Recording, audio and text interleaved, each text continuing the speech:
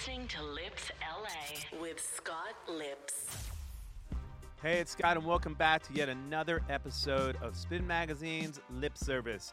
I'm coming to you from the heart of New York City today and from the studios of the fine folks at Noya House. On today's show, my next guest, you know him from such shows as Dexter, 6 Feet Under. He's an amazing actor, and Dexter being one of the most popular shows for 8 seasons.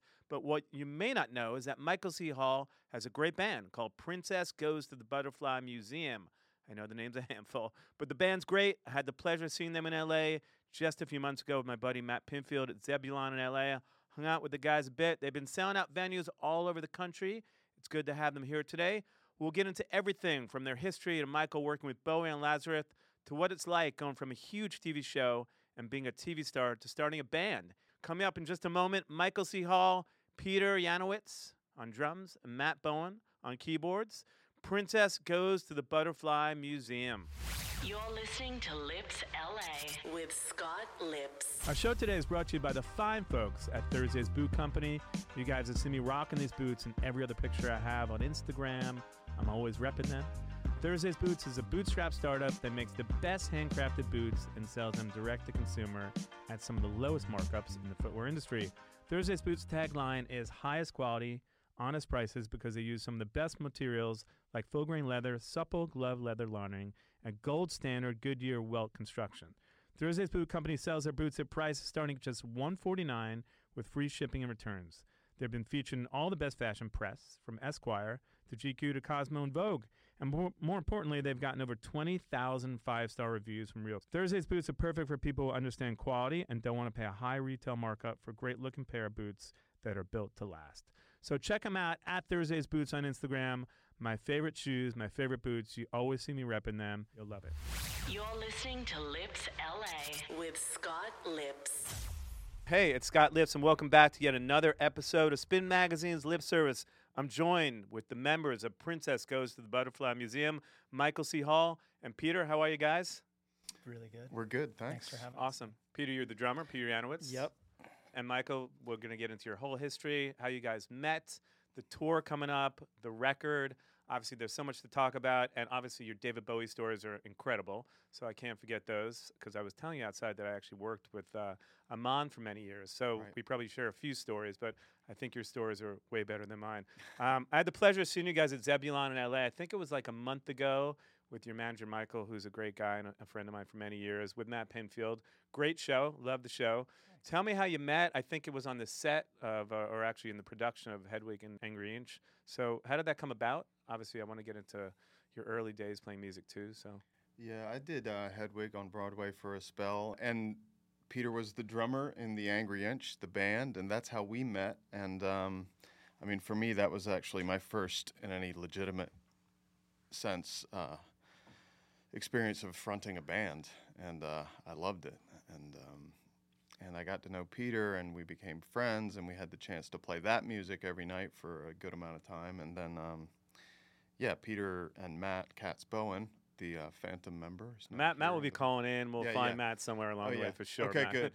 He'll definitely be, You guys knew each other from way back, but we're on the Hedwig tour, right? Yeah, after the Broadway show ended its run, Matt and I went on the road for about 8 months, and we'd stay in cities like LA for a month and San Francisco, and we were hanging out so much that we were like, let's hang out. When we get back to New York, we actually met up a bunch of times, started making music, and we had about 5 or 6 instrumentals, and I think Mike and I had dinner, and I dragged him back to the studio one night, just played him some stuff, and Mike was like, hey, I noticed you guys don't have any vocals on this, and let's give it a go. Yeah, But it's yeah. true that you've actually been singing your whole life. I mean, you've done a ton of Broadway. Since I was a little kid, I mean, I was like a first soprano in the boys' choir, and from there, I mean, things didn't really go in that direction as far as like being in bands, and I focused on the acting and kind of went that route. But I've always done a lot of singing. And Did you grow up around music? Was music a big part of your life? Not really. I mean, probably the most of the music I heard was probably like in church. You know, I went to church a lot when I was a kid, and but not, enthusiastic celebratory church, more just kind of like turgid hymns. So that was about it. I mean, I definitely, I like music. I listen to the radio. I listen to the top 40. I would head home from church so I could listen to Casey Kasem's top 40, and I wanted to get there at the beginning because all the good stuff was at the like 35 through 40. Yeah. And yeah, but I mean, when I suggested to Peter that I sing on stuff, I mean, it was just because I thought it would be fun. There was no aspiration for it to be anything other than like something to do. And Peter, you've been playing with like the Wallflowers and obviously your Morningwood, right? And so, and we'll talk about the fact that Matt is on tour with Blondie. So there's this incredible history there with, being on the road and playing. And I guess given your Broadway background, it just made sense after a while for you to just, maybe you didn't think about being in a band initially, but it just seems like all the pieces fell into place. Yeah, it seems like, the Hedwig thing was a chance to sing. I think the Broadway stuff I've done, singing in that kind of more legit Broadway style never felt like a totally natural fit, and in a way doing the Hedwig stuff was more in sync with how whatever sounds I want to come out of my mouth. Yeah. And then the Lazarus thing happened, the Bowie musical, and that was kind of a step, like a shot in the arm, like maybe I have some sort of business doing something like this. I was going to say, because you brought it up, it's crazy. I mean, Michael, for you to sing David Bowie songs in front of David Bowie, that's got to be daunting. I mean, I can't imagine what that's like. I mean, when did you first meet him, and what was that like? Because, I mean, talk about being nervous. Like, I've had Steven Tyler came to see me play drums once, and I almost couldn't play. Right. Singing in front of David Bowie, his own songs, feels like it would be fairly daunting. It was insane. It was the first time I met him. I had the job technically, but I hadn't met him. He'd sort of allowed other members of the creative team to vouch for me, but I didn't feel like I officially had the job until that day. He came to the music director's apartment in the East Village. I know he came through the door, but it seems like he just kind of appeared in the room, it's, out of the mist.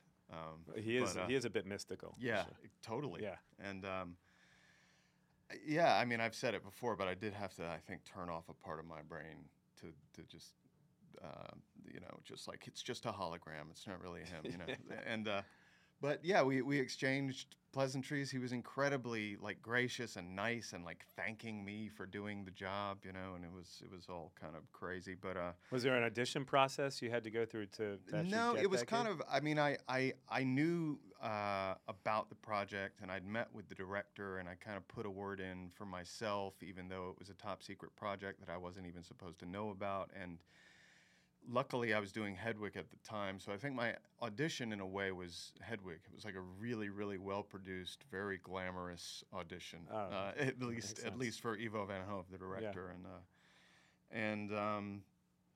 But after we exchanged some pleasantries, it was time to sing through the songs, and there were like 7 songs that I was going to sing in the show, and the music director suggested we do "Where Are We Now" first from the next day, and I up to that point had been keeping it together, but once Henry Hay, the music director, started playing the opening bars of the song, I was like, oh God, what is happening?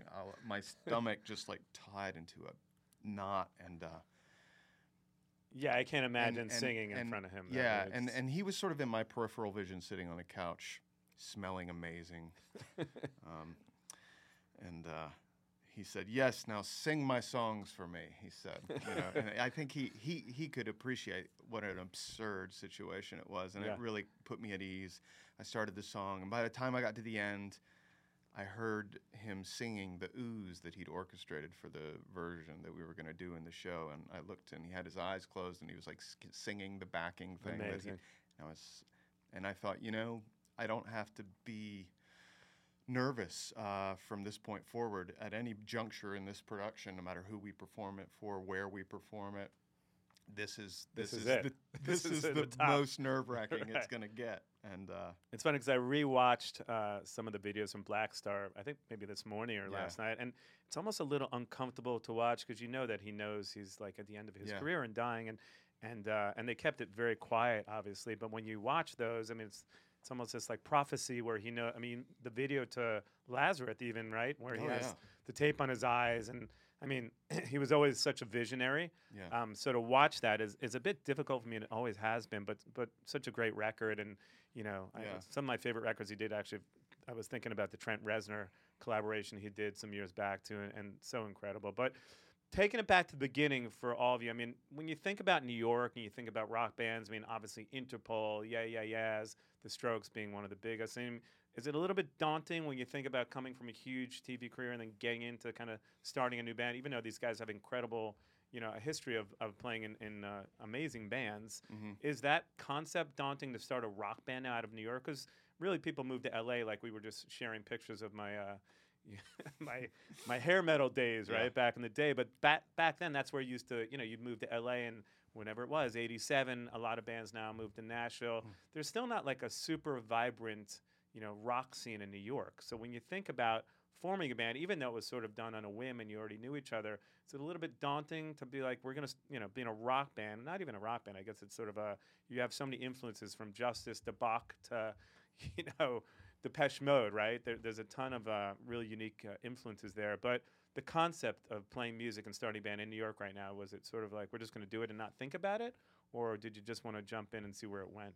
I think anytime you start a new band or a new creative project, and, there's always that nervousness of like, are people going to like it? You're sticking your neck out and, you're just sort of asking for eyes and ears, But I think the way, like, as Mike just said, like the organic way that the band started, we avoided some of that awkwardness just because the band sort of sprung out from under us. It wasn't like this real thought out, thing that we had put all this, like, hey, let's start a band and we'll be like this, and this is what we'll wear, and this is what we'll play. It was just sort of like we had a whole record, and we were like, I guess we're a band now. We should probably think of a name and maybe even do a show. Like it started to occur to us late, so we were able to avoid some of that, just like those things that happen when you're starting a band. But also, being at this particular juncture in our lives, I think at this age too, to start a band is extra kind of weird. Yeah. Right. Like to be a brand new older band, it's a weird thing. I think we try not to really think about it. But as far as New York goes, like, I don't know, I've lived here for almost 30 years, and I feel like it's a great place to start a band too. And I do feel like there's, a great scene of cool young artists coming. I mean, maybe not like what it used to be, and maybe LA and Nashville are always going to be like more music cities, I guess. But New York there's still stuff going on here that I think is pretty cool. But the first few gigs you played, there was only like one or two songs that were actually out, right? And so what was the audience? Not even. I mean, our first couple or few gigs were maybe even more than a few that we hadn't released anything. So in a way, the fact that it was in New York and it was kind of like we were able to keep it underground without even trying, just because, I mean, the gig was literally underground in a club in Berlin. It was in a basement somewhere. Yeah, it was in the basement in Berlin on 2nd Street and Avenue A in the East Village. And, we didn't want to put the cart ahead of the horse, or whatever the expression. Generally, we didn't want to do that. We also didn't want to do it because, people know I'm an actor, and it's sort of a, generally speaking, dicey or cheesy enough proposition to think, oh, it's an actor band, Yeah. So we just wanted to keep following the music and let it lead. Definitely, and influence-wise, it's interesting, right? If you look at your bio, because everyone has these bios that are always very funny when I kind of repeat them back to them. It's like Black Sabbath, Giorgio Moroder, Bach, and Justice, right? And actually, ironically enough, there's almost no guitar, if any. I don't think there's any guitar on any of the music that's out, right? So Black Sabbath always seemed to, it's an interesting kind of influence. Were you all listening to the same kind of music, or did you all have, I mean, Radiohead seems to be a common thread. I would imagine when I listen to your music and seeing you live, I feel like you all are fans of Radiohead. Correct me if I'm wrong. Never heard of them. But that feels like an obvious one of a band that, you can't deny the Bowie, when your vocals are so powerful when you see live, and not a bad thing to have, the Bowie influence run through the music. So. Right. I think we have pretty disparate influences, but I do think we're all more or less children of the 80s. So I think there's something about that era that infuses our collective sensibility without us really talking about it. I mean, we never talk about how we want to sound, who we want to sound like, or anything. But there is some sort of just, in terms of our ability to kind of work collaboratively, and in terms of our sensibility, there is some sort of pretty good sizable intersection of sensibility. When you first get together as a band, obviously let's talk about the name, but as far as I know, you all had these nicknames like Kaleidoscope, Storm High. Have you ditched the names, or the Dreamweaver, or those names? And what was the concept behind that, really? Was that like an internal thing, or was that something that was sort of put out there to the public? Well, you know how Beyonce has Sasha Fierce? You know, it's her like alter ego. Actually, I didn't know until I remember it now, but I didn't remember it. Yeah. I'm a Virgo. I think as a common Virgo thing where you know, I mean, it's ridiculous. We gave each other nicknames. I think we each named like each other, and it was just like, I don't know, when you're starting a band, you sort of feel like you're starting a gang, so it sort of went in there. I mean, it sounds ridiculous to talk about, but yeah, I still call Mike Callie a lot and Matt Storm. You know, just like. It's in my phone. I was driving in the car with my wife in the passenger seat, and that Storm Rider comes up or something. Well, the Google or the Apple CarPlay thing says message from Storm Eye and Dreamweaver. And Morgan looked at me like, oh man. Yeah. So it's an internal thing, more or less, right? Yeah.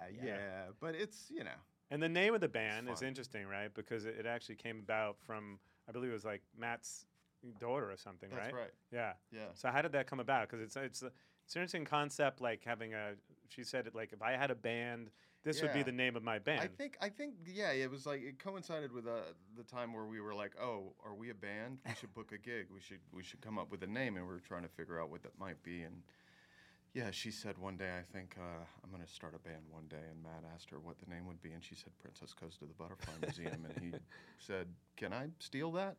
And by the way, you're 8. You shouldn't be starting a band. Yeah. I think she was like, what, 5? Yeah, she was 5. Okay. Or 5. Yeah. Even better. But yeah, she graciously just gave the name to us. She's like, you can use it. And then several people tried to talk us out of using that as a name.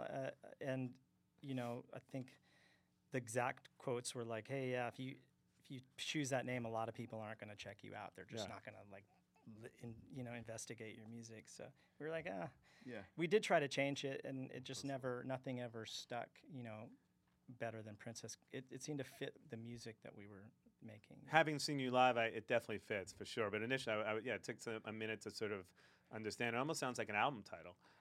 It definitely could be an album title, which, But talk about it, Michael, you have so much on your plate. Obviously, Dexter just finished. I don't know if there'll be a spin-off because, there could be. You never know. I mean, I'm not sure. But the way that it ended, I guess there's so many possibilities and ways and directions it could go. 6 Feet Under, Dexter, a lot on your plate. So when you're starting a band like this, obviously, are you thinking, like, I have to squeeze into touring with my shooting schedule? Or, again, does it feel like everything's just organic the way you wing everything? Yeah, just taking it as it comes, you know.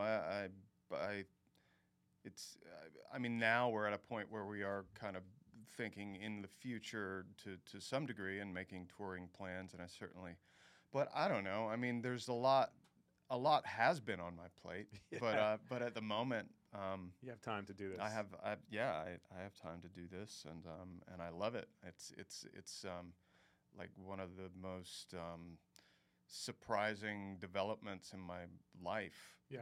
It's something that it's true for, I think, all three of us. Not, as we've said, none of us really planned on, and we're just kind of trying to catch up to it. Sometimes those happy accidents are the best kind, right? Yeah. So take me back to like 2020. You play this gig. The pandemic it's like the day before, the day after this announcement's made, and it's billed as the last show ever, which obviously it wasn't.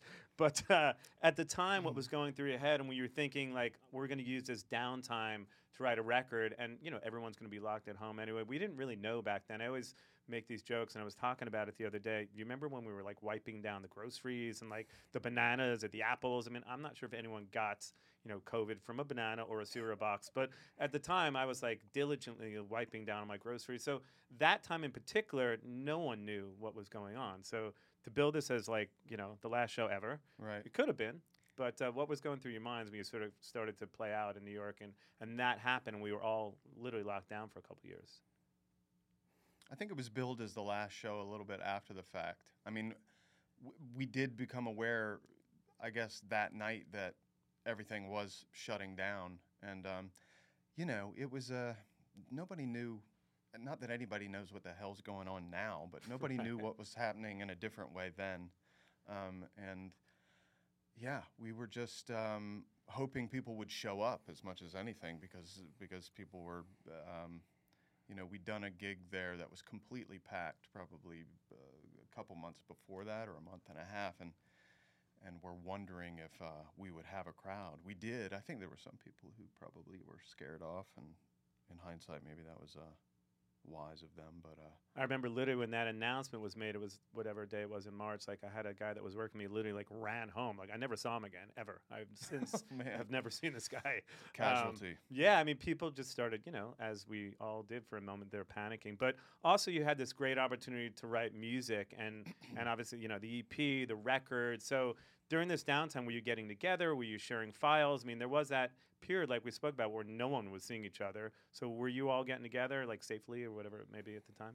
Yeah, we luckily had, the project was, we had a previous year or two of just working and writing in the studio. We have a little studio near Union Square, and so we'd already been involved in just getting as much music going as we could and following every lead on every idea that we had. So when the pandemic hit full force, we were supposed to actually go out to LA and work with Dave Catching at Rancho de la Luna. And we were maybe going to make a completely different desert rock electronic Princess EP, with Dave.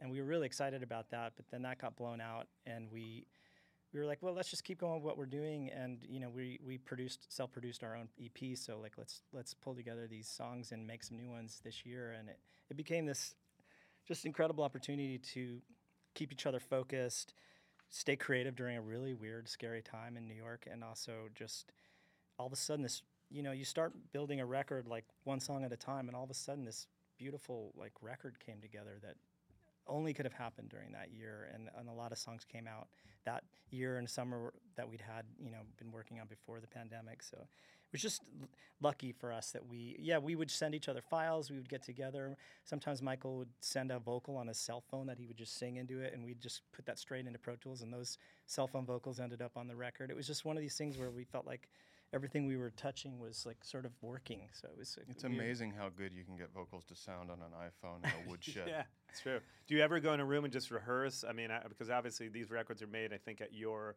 studio through headphones, and your neighbors must love you, I guess. I'm not sure. But I heard you have one neighbor that's like a poet that is like reciting lyrics or something. Yeah, I think she might actually be on the next record. Really? She came in she's from Colombia. Yeah, she's our biggest fan. She'll like, if other neighbors complain, she'll go and like knock on their door and be like, "It's Peter. You got we got to." She doesn't need to go to the shows because she can hear it between the walls. Yeah, right? She's a little agoraphobic, but she comes over and she loves Princess. But yeah, we'd get together periodically, and some songs emerged in the studio. Some songs we maybe put together based on component parts that we'd shared. That happened all kinds of ways. But yeah, we would periodically, and more as the pandemic went on, get together and try to realize things in the room that were maybe some sort of Frankenstein thing up to that point. Definitely. And is there new music that you're working on now? Because obviously there's a tour coming up in July that we'll get into. It's exciting. It's like, I don't know if it's 8 or 9 cities, and you end in your hometown, I believe. In Raleigh, North Carolina. In Raleigh, North Carolina, which is really exciting for you guys. But yeah, let's talk about it. There's because you're constantly creating music, right? So is there a new record that you're actually working on now to come out sometime this year or next year? Yeah, we have a full record mixed and mastered that's ready to go, and then now we just started mixing a follow-up to that. So we're gonna have like 9 records for it to come I mean, out you soon. know, we love making stuff, and the studio has been a great just playground for us. But I think being in bands, I don't know, you probably know from your past in being in bands, like you write a record and then it's like, oh shit, we got to write the second record, and it can be pretty daunting to just be like, okay, we're writing the second record now. It really just even saying that there's this thing that gets put on stuff. But I think our thing is let's stay ahead. Let's stay a couple records ahead so we never have this like sophomore slump or, you know. And you know how it is being creative. You just want to keep the energy going, because if you drop it, you can actually forget how to write a song. You'd No be like, question. what the fuck? Like, Yeah, well, I think it's great. I mean, now that things are opening back up, there are so many shows happening, and I think the tour will be great for you guys. I mean, Michael, do you ever go into this like dark place lyrically? Obviously, the TV show, you've always been on these shows that are like associated with like death and murder, and I mean, I can't imagine that lyrically it doesn't seep into your brain a little bit, because at some point you probably, there's like art imitates life, and I feel like I listened to interviews with you where you were like, I went home that day and I sort of thought what I was doing was okay because I did it on TV, whatever it may be, and so. Do you draw from that lyrically? I mean, it's got to be a weird headspace to be in when you're playing like a serial killer, I imagine. Yeah, I mean, I definitely don't have that explicitly in mind. Yeah. I think, whatever's happening lyrically is more, at least as I conceive of it, about what I'm thinking, not any sort of character I've played. But, it all goes into the mix, and I can't deny that death in one form or another has been a component of a lot of what I've done. Actually, the first day I met Bowie, he asked me, I mentioned someone I knew in common. I was working on a movie. He said, "What's the movie about?" It's like, it's about a woman who shoots herself on television. And he said, "What's it with you and death?" And I said, "I don't know, man." Well, it is. I mean, is it hard to put that away when you are filming a show like Dexter? When you get home at night, can you compartmentalize that and be like, "That's just my job," Yeah. I mean, I'm not like, "Oh man, I killed all those people." Oh no, I didn't. I'm fine. No, there was like a vigilante aspect to the show, right? Where it's sort of like... I don't know. I mean, it's cathartic. I'm glad that I've found outlets to simulate that kind of crazy behavior. It's probably tempered my real life exploits, and I don't know. It's nice to be able to ritually sort of exercise your demons or do away with... whatever you might, in a less healthy way, try to do away with. I don't know. Yeah, I mean, it's interesting, though. I mean, I would have a hard time putting that away at night for sure. Right. That was my Halloween costume, by the way, this year. So cool. I'll show you the picture. At some Yeah. point. What did you? I wore the apron with the knife. Oh yeah. I'll the show kill you. suit. Yeah. I mean, I had no idea I'd be meeting you. It's a kind of a weird, Right. ironic twist to everything.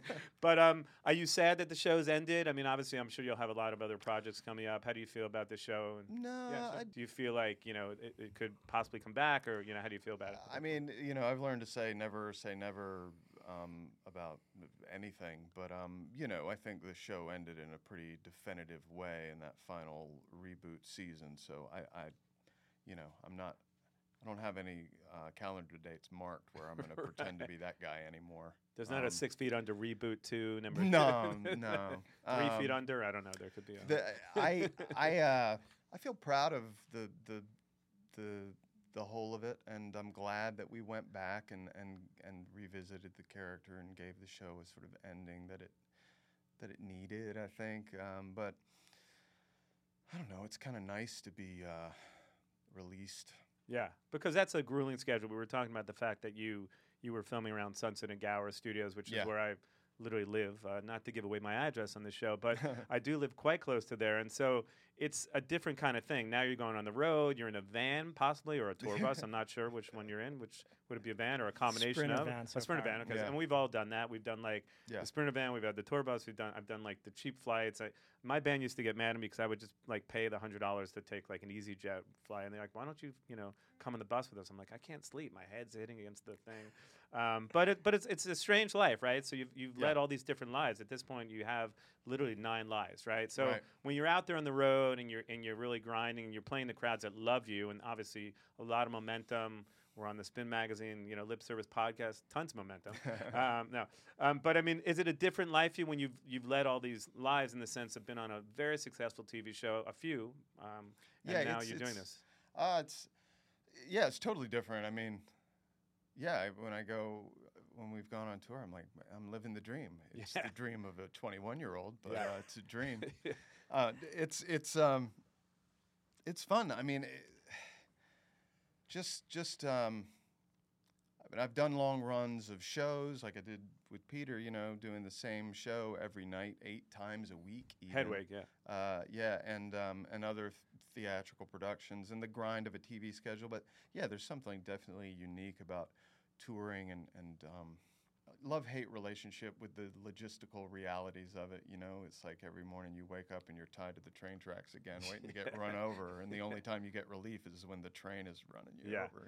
I always say it's what do you do the other 23 hours of the day? The hour on stage is great. Yeah. But it's like, how do you kill? My band members used to sleep till like 4 in the afternoon, and I take one of those tour buses through every city because I like history and I like going to wherever. I'm in Austin, I take the double-decker tour bus, but it's interesting just taking those tourist buses and learning about the history of cities. But those other guys would sleep till 4. I'm like, I've never slept till 4 p.m. my entire life. I don't even know how you do that.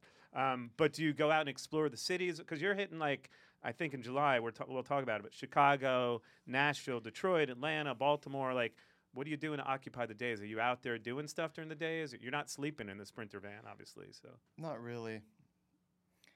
Yeah, we're either flying. I mean, we do a little bit of flying too, just if it's a longer drive on a day of a show. But a lot of times we're driving to the next show.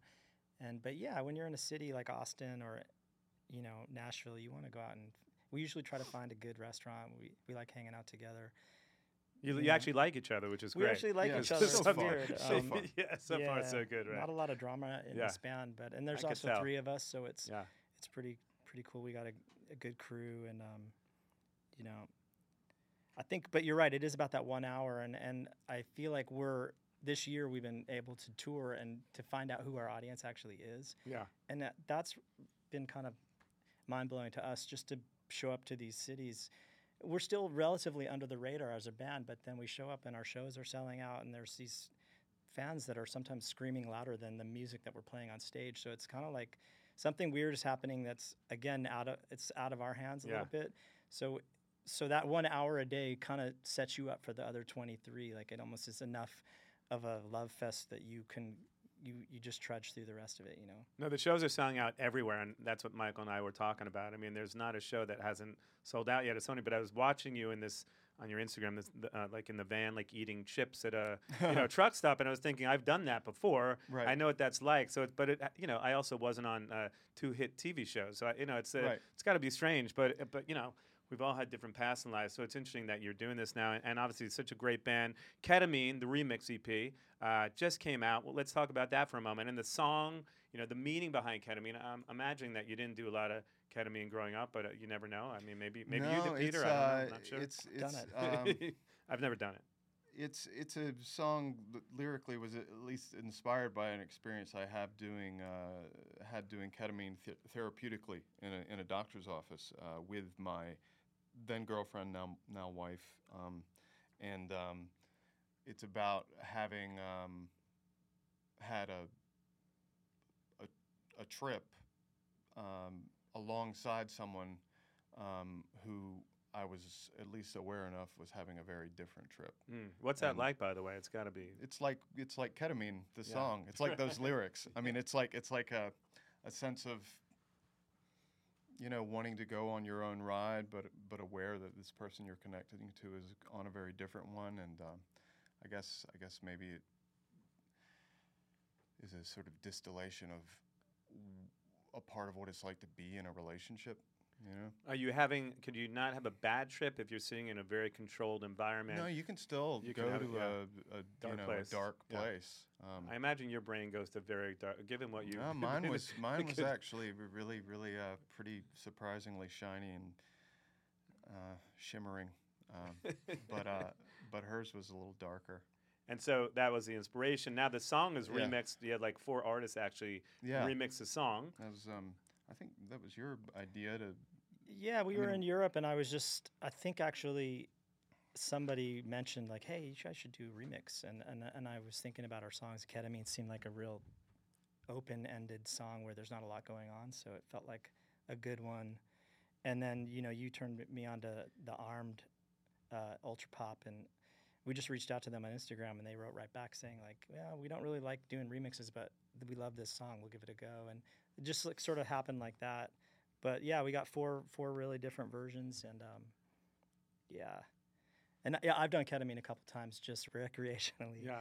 snorted it, and Wow. it's really intense. Really, It's like horse tranquilizer, right? yeah, Like it's. literally- I mean, I've done acid and mushrooms, but ketamine, like, to me, it did something that none of those other psychedelic crazy drugs do.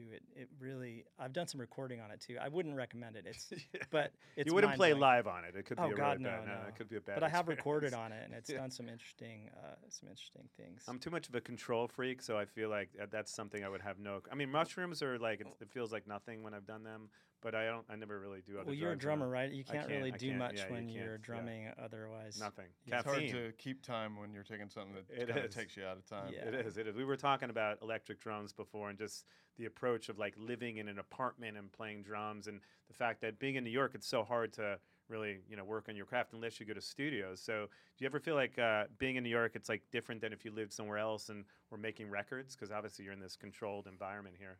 Yeah, I still love it making music here. It's to me, everybody talks about New York. It used to be cool, or New York sucks. It's I still the mean, coolest place. to in the me, world. there's still like this idea that your life can literally change around the next corner just because you might run into greatest. someone, or you might have one of those weird nights where you go out and like literally your life changes because of the people you met. Yeah. It's still one of those places, but and I was walking around the other day, and it's just like thriving right now. There's so many people out, and like young people. It feels like kind of like it hasn't really changed that much, even though it has changed a lot. I agree. And I was going to talk to Matt too about his experience in Blondie and Cyndi Lauper and your experiences in the Wallflowers, which I didn't know that you played with in Morningwood. How's it different than being in this band? And obviously, Michael, this is your first band, but we talked about your past and such an amazing history there too. It's I've been a band guy pretty much my whole musical life, starting in the Wallflowers back in the early '90s, and I just was attracted to that like idea that if I'm in a band, that means I'll automatically have friends, because growing up in Utah, I was Jewish. I didn't have a lot of friends. I was sort of on the outside of most things there. So getting in a band in Utah was like, for the first time, I felt like this brotherhood. And then I've been in a lot of bands like the Wallflowers and Morningwood, but it's weird. Like I felt like I was done with being in bands. I just felt like I'm kind of old now, and like I did Hedwig with Mike, and that immediately woke me up. I was like, oh shit! Like I've really been missing this, like playing in a band every night, and being with friends. And then this band kind of just sprung out, and so I think it's weird. I don't know. The universe like saved the best for last. This Definitely. band has like been. As long as it goes, as much music as we make, every second of it has been like really, really rewarding and fun. Yeah, amazing. Michael, are there other film projects coming up and TV projects that you have Nah. slated? Now this is it. This is Yeah, I mean, Ready, set, go. something will happen. I Yeah. haven't completely forsaken my day job, but would you do Broadway again if it came up? Is it something that you love doing? Sure, maybe. Yeah. I mean, I don't know. I've never known what was going to happen next. That's a part of what's great and slash maddening about being an actor or being in show business more broadly. But I wouldn't change it, And I'm sure there are some really cool things that I can't tell you about because I don't know about them yet, and probably some not so cool things that I wish I had a crystal ball and could tell you about so that I wouldn't do. But we'll see. Definitely. Well, the tour kicks off July. I'm excited. Love to see you guys again. Zebulon, the show was amazing. Princess goes to the Butterfly Museum. I love you guys. Thanks for coming on. Thanks for being here. And follow everyone on Facebook, Twitter, Instagram. The EP Ketamine remix just came out. What else do we need to plug? There's so much to plug, right? It's like, the tour really being the most thing Just shows the next 6 months. Yeah, we got a bunch of videos up on the YouTube channel. Yeah. Yeah. And the new record, Fun. which will, the 5 new records, like apparently that you have that are Yeah, the coming out, I quintuple guess, album. right? Definitely. And Michael, hopefully there'll be, you never know. Again, like I said, it could be a season 9 that we don't know about. You could come back from the dead. Who knows, But looking forward to seeing you on the screen and definitely seeing the band again. And I'll come with Michael. I love your manager, a great guy. And thanks for being here. I really appreciate Yeah, it. thanks for you. having Thanks us, for taking the Scott. time. Thank you. Appreciate Cheers. it. Thanks. This is Lips LA.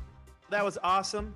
Princess goes to the Butterfly Museum. Matt Katz Bohen was on the road with Blondie at the time we did this, so truth be told, we tried to stitch it all up, but we have a few minutes with Matt that we're going to add to the end of this interview so you could check out some insight from him, how he met the guys, and his life in music. So stay tuned for the next episode. Appreciate you tuning in. Coming to you now a few minutes with Matt Katz Bohen. Princess Goes to the Butterfly Museum, and speak to you soon. Thanks for tuning in, as always. This is Lips LA. Calling in from New York City because you were not at the in-person interview we did, but Matt Katz Bohen, how are you, my brother? I'm really good. How you doing, Scott? I'm doing great. Great to see you. You were on the road with Blondie, so obviously we understand why you weren't joining us initially, but we're trying to make this work. How was the tour, by the way? The Blondie tour was great. Yeah, we played the Cruel World Festival with Devo and Bauhaus, like we were just talking about. And yeah, it's incredible. Just thousands of people every night. Beautiful. It's funny. I didn't realize that you played that. I was just talking to you about it, and I was doing a deep dive on the Cruel World Festival when I was checking out, as I mentioned to you, Morrissey, and I think, was it the Violent Femmes maybe, and Devo, and some great bands. So how was the festival overall? Are there certain acts to you that really held up super well, that are incredible still, and certain bands that didn't resonate with you as much when this is like 30 years later now? I saw Bauhaus, Devo, and Morrissey, and you know, they were incredible. I mean, Bauhaus was just so goth and so dark. Devo, they were running around like maniacs, and you know, Mark was really sick with COVID. Oh. Yeah, he was like bad, like in a coma, and he's just like running around the stage going crazy like a maniac. It was a beautiful experience.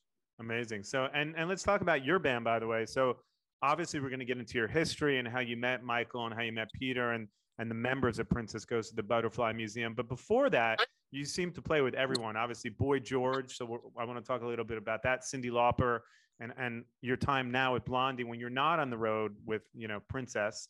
I want to shorten the name because if not, I could, you know, it's a tongue twister. I do it all the time. Yeah. When you're not on the road with Princess, I mean, what's it like touring with a band like Blondie versus a band that has a buzz and emerging like Princess, and being in a newer act versus an iconic rock band that's been around for ages? You know, it's kind of the same. It's kind of super different, as you would expect. The energy is still there. The energy is still vital in Blondie and in Princess. You know, Debbie is a big fan of Princess, so she's been to a lot of our shows, and she's helped us out. You know, she's carried drums. I think she gets a kick out of being our roadie. You know, like, give me something to carry. And then I give her. That's a great TikTok video, by the way, that the world needs to see. Like Deborah Harry, like carrying the drums, like roading for a minute. I know. Next time, yeah, next show, I got to get her on video doing that. And she actually loaded up her car. I think it was the show just before the pandemic hit. She actually drove us, so she was also our driver, which is pretty sweet. Amazing. But yeah, I love her, and yeah. And in terms of the venues, I mean, you're playing a festival like Cruel World, or, you know, for Michael and Peter, we were chatting about, you know, Michael obviously is coming from this incredibly successful television and film career. And he's essentially, you know, you're starting this rock band you started a few years back, and, you know, you're doing sold out, the tour is sold out everywhere, but it's smaller rooms. So to go from, you know, starring in Dexter, where you have probably millions of fans all over, to kind of a grassroots tour, it's a different experience. You know, I saw there was a video that he posted just kind of touring in the van, and, you know, what it's like. Actually, people don't sometimes realize what it's like to do those van tours. They're quite grueling, you know, in the beginning. So which do you prefer? I mean, do you prefer the intimacy of a newer act, or do you prefer playing these festivals, or both, I guess? You know, completely different animals, completely different phenomena. I mean, I've played shows with Blondie or with Debbie there's just like 200 or 300 people, like the Cafe Carlisle, for example. We did that. And then we've played shows with Princess. You know, there'll be 1,000 people like in a theater in Denver, Colorado, which felt like a massive event. So, you know, it's always just different. I mean, even playing for 2 people can be incredibly nerve-wracking, you know, if they're 2 people you really care about. And I try to care about the audience, and, you know, they're there to have a beautiful experience. So it's almost easier to play for, you know, 40,000 people, because it's just this mass. You don't actually see anyone's faces. It's just like a sea of, right? Especially if you're playing at night, it is hard to actually make that connection. And I actually always prefer the the club tours because I felt like you have more of a connectivity to the audience. So that was myself. But take me back to the beginning, if you don't mind, Matt. I mean, you obviously met the guys, I think, in a rendition of Hedwig and the Angry Inch. We spoke about that a little bit on the podcast. Take me back to how you guys met initially and how you remember connecting with them, and then ultimately what came to be the band as it is today. Yeah, so I've actually known Peter since maybe 2001, just from the New York rock and roll scene, just around. He had a band called Morningwood, and my band was called Daddy at the time, and we used to kind of play together, and we always had like a mutual respect thing. But then on the Hedwig show, we reconnected, and we just started jamming all the time. We wrote a lot. We came up with a bunch of instrumentals. And Peter said, wouldn't it be cool to find a singer? I know this guy, Mike. And I said, yeah. Now, was it casual, like, I know this guy, Mike, or had Michael already been Michael C. Hall from 6 Feet Under? So Peter and Mike had been on Hedwig, and then I joined Hedwig as Mike was leaving Hedwig. I joined as co-music director, among other positions. And so Peter and I were jamming, and then he was having dinner with Mike. It wasn't like we were looking for a singer. And then Mike came down to hear the music one day and was like, hey, this is cool. I might want to sing on it. Peter was like, do it. Then he sang on a song called Love American Style, which is on our first EP. And I think we were all blown away that it fit so well, and it complemented it. It just felt perfect. The lyrics, the melody felt perfect.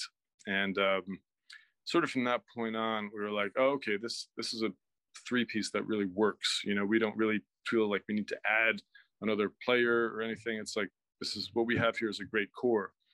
And we just started writing together, all 3 of us, and just jamming. Mike would send us phone recordings. We would turn them into songs. I would send little recordings, and Mike would write lyrics. Peter would send things, and we would get together, of course, and we would just do it in the clubhouse where you were. Because initially you grew up playing like cello and guitar and obviously keyboards, but the keytar is an instrument we spoke about just a minute ago, and how that plays into your music. But was there ever a conscious effort to maybe even think about adding guitar into the music, or is that something that you would consider doing later with the band? Absolutely would consider it. Absolutely consider it. I think in the beginning we were actually gonna not do guitar because we had all been in guitar bands for years, and we were like, let's try to not do guitar and see what happens. Having said that, on the recordings, we will put guitar, when we're in the studio, because it's another texture and we love it. So why not? So yeah, ultimately one day it would be great to like have a guitar guy, in the back shadows, where no one can see him, like playing all these really cool lines. Yeah, were you fans of like, was Kraftwerk a band that you were into growing up, or Depeche Mode or Ministry? Were there bands like that really resonated with you? Was that sort of the idea to kind of take those influences and bring it to sort of like a modern age in what you were doing? Yeah, definitely. I mean, loving Kraftwerk, Depeche Mode, Ministry, Skinny Puppy, 9 Inch Nails, obviously. Yeah, all that stuff, which is very synth driven and very hard synth. And even, the Eurythmics and, Dave Stewart, and those synth lines are like brutal. I mean, you can hear the evolution there. And of course now you can make a synth really sound like anything you could possibly. The textures are endless.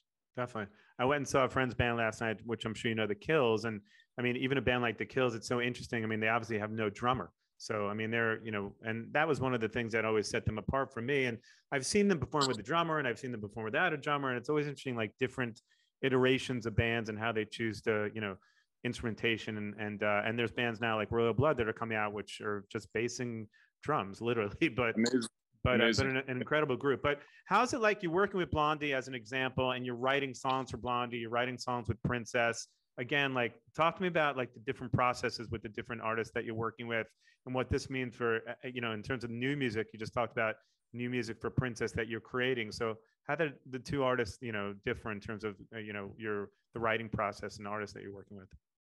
I think with Princess, it's very much, we're very much a democracy.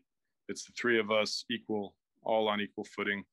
And we'll hear everyone out, and it's beautiful. I think in Blondie, it's, I'm honored to be a part of the band, but ultimately at the end of the day, it's not my band. I didn't form the band. I'm not an original member. And so, I love them, and they've been, very gracious to me and co-written with me, and we release stuff, which has been a huge honor. But they ultimately it's their band, and I respect that and I love that. So it is a great thing to be able to have Princess and collaborate with Mike and Peter, and have this sort of mutual creative respect society going on. Yeah, we talked about it for a moment. It's interesting because I went to your studio with Peter, and only in New York I was saying to Matt that can you have a full-on drum set, a whole band rehearsal room in an apartment in New York? Because, back growing up, we used to have to go rent these rehearsal studios on Long Island or wherever it was. Oh, yeah. Obviously in LA, you have a ton of rehearsal studios, but in New York, there's a handful. I think there's SIR, but it's incredible that you actually built this studio, which is where you record most of the music, I believe. And Peter has his whole kit set up in there. Apparently there's a neighbor who's like a big fan of the band that comes over and is like reciting lyrics. And I was chatting with Peter about it, just about the super fan that lives next door too. Yeah. Maria Luz. Yeah, she's the best. Yeah, we're really lucky to have that space. Granted, it is a V drum kit, which means it doesn't make sound. It's not like an acoustic drum kit. You need headphones to hear it, which is why you can have it in an apartment in Manhattan, in New York City. That's a huge plus that we got that. But it's fun. I have the same one here, but it still manages to make enough noise where my neighbors are like, "Do you play drums?" I'm like, either that or I'm tap dancing below you. It's definitely something going on for sure. Are you excited about new music coming out? Talk to me about the new music you guys are creating. We're super excited about it. Yeah, we have a whole album's worth of material that's all mixed and mastered, but we keep writing more. So it's that phenomenon when the latest thing you wrote is your favorite, and you're just so excited about it, which keeps happening. We keep coming up with stuff and saying, wow, this is great. This has got to be on the record. So we're looking at early 23 for the new record. Awesome. And any great stories, about working with Michael and Peter and, days on the road with the band? Man, I mean, just every day is every day feels like an amazing experience on the road with those guys, and it's magical, and I'm lucky to be a part of it. And the tour is coming up in July, so talk to me a little bit about the tour, because you're actually just getting ready to go out soon. Yes, this is true. Yeah, we're going to be hitting up the Midwest. We're going to Detroit, Minneapolis, Chicago. Then we're also going to Raleigh, North Carolina, Baltimore, Maryland. So it's sort of like a kind of couple of East Coast and Midwestern dates. What am I leaving out? Minneapolis. Yeah, it's all out there. So come say hey, come see us. We'll be there. And we're definitely excited. Catch the band on tour. I was lucky enough to check out the show at Zebulon in Silver Lake with our buddy Matt Pinfield. We said a quick hi, but definitely when I'm back in New York, we'll do some hanging. I'll come see the next show 100%. It's great to see you. I'm glad we could try and make this work as a band. And so next time we'll be in person for sure. Thanks a lot, Scott. I really appreciate it, man. All right, my brother. I'll speak to you soon. Great. Take care. See you soon. Bye.